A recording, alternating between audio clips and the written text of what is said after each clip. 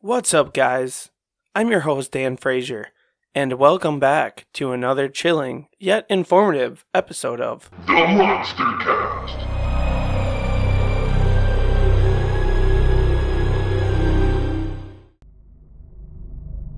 Imagine you and your best friend are up in the mountains, surrounded by nothing but freezing weather, knee-deep snow, and dense forest for miles without a supply depot to replenish your depleted rations. After over a day goes by without food, your hunger is now ravenous, and before you know it, a strange desire flows through you, almost another consciousness, persuading you to believe that eating your best friend is the only way to quench your starving stomach. This possessive feeling is just the beginning of the transformation you will go through, courtesy of this week's monster, the Wendigo. The legend of the Wendigo spirit spread somewhere around the early 1800s among different cultures within the Algonquin-speaking native tribes in Canada and northern states of the US. It was known by them as the spirit of lonely places.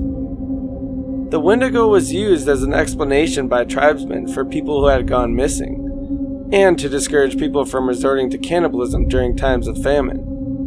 To further reinforce the taboo, a ceremonial dance would be performed at Lake Wendigo in Minnesota in such times. The physical form is described as a malevolent, cannibalistic being with supernatural speed and strength, completely immune to the harsh climate, which can mimic human voices and lure people into the wilderness. The spirit form was said to possess and eventually transform anyone alone in the harsh weather into a cannibalizing monster. A novella titled The Wendigo by Algernon Blackwood really helped introduce the monster to the world and influenced the more modern interpretation of it. The novella describes the creature as a beast with an odor of death, which lingers in the air around it. After hearing something roaming outside of the tent one night, one of 4 campers leaves to investigate. The icy monster captures the man, however, drags him through the snow, and takes his form, leaving him for dead in the snowfall, delirious and frostbitten. Eventually the other men find him after he has returned to base camp, but he dies shortly after. According to the original legend, when a person had been transformed, they appeared impossibly thin, with sunken eyes. The skin took on the smell of decomposition and death, and based on different lore, they could become giant in height, grow long fangs and nails, or sprout fur.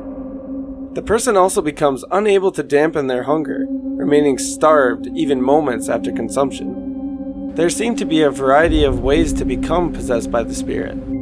The first being that you succumb to cannibalism, another being if you happen to be a person overpowered by greed.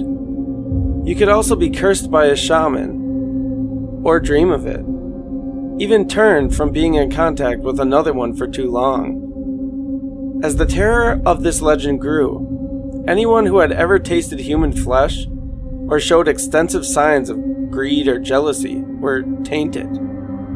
Wendigo slayers for hire were appointed to find such individuals and kill them. Speaking of slayers, in 1907, Jack Fiddler, an Oji Cree chief and medicine man, and his brother Joseph claimed to be Wendigo slayers and had slaughtered 14 people who they had believed were possessed or transforming. They were both arrested by the Canadian police.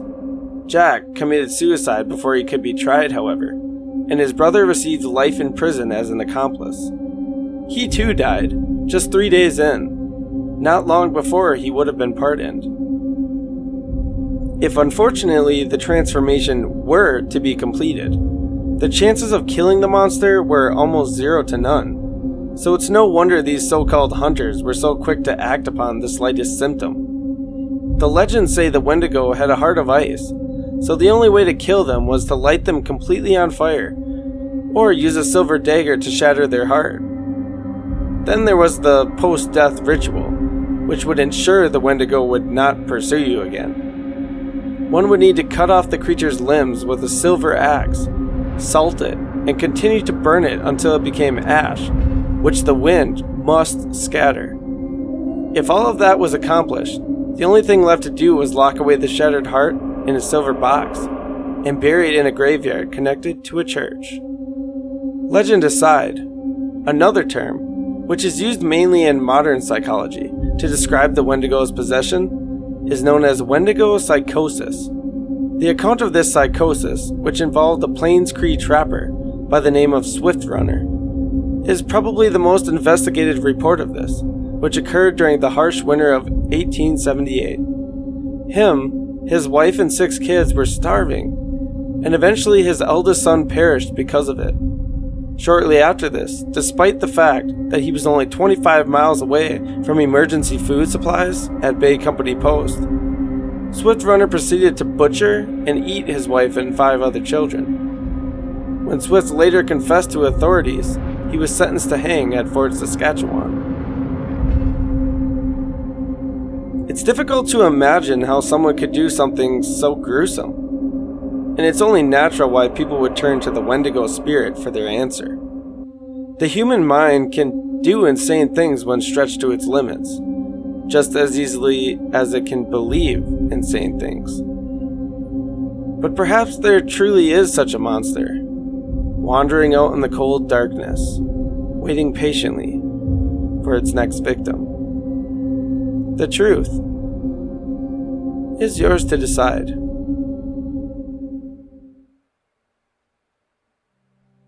Thank you once again for listening. This podcast, as usual, was written, produced, and researched by me. The cover art for this show was hand-drawn by Forrest Hill. Support is greatly appreciated, so please subscribe, follow, and share this if you enjoyed it. That being said, I will hopefully catch you all once again in the next one.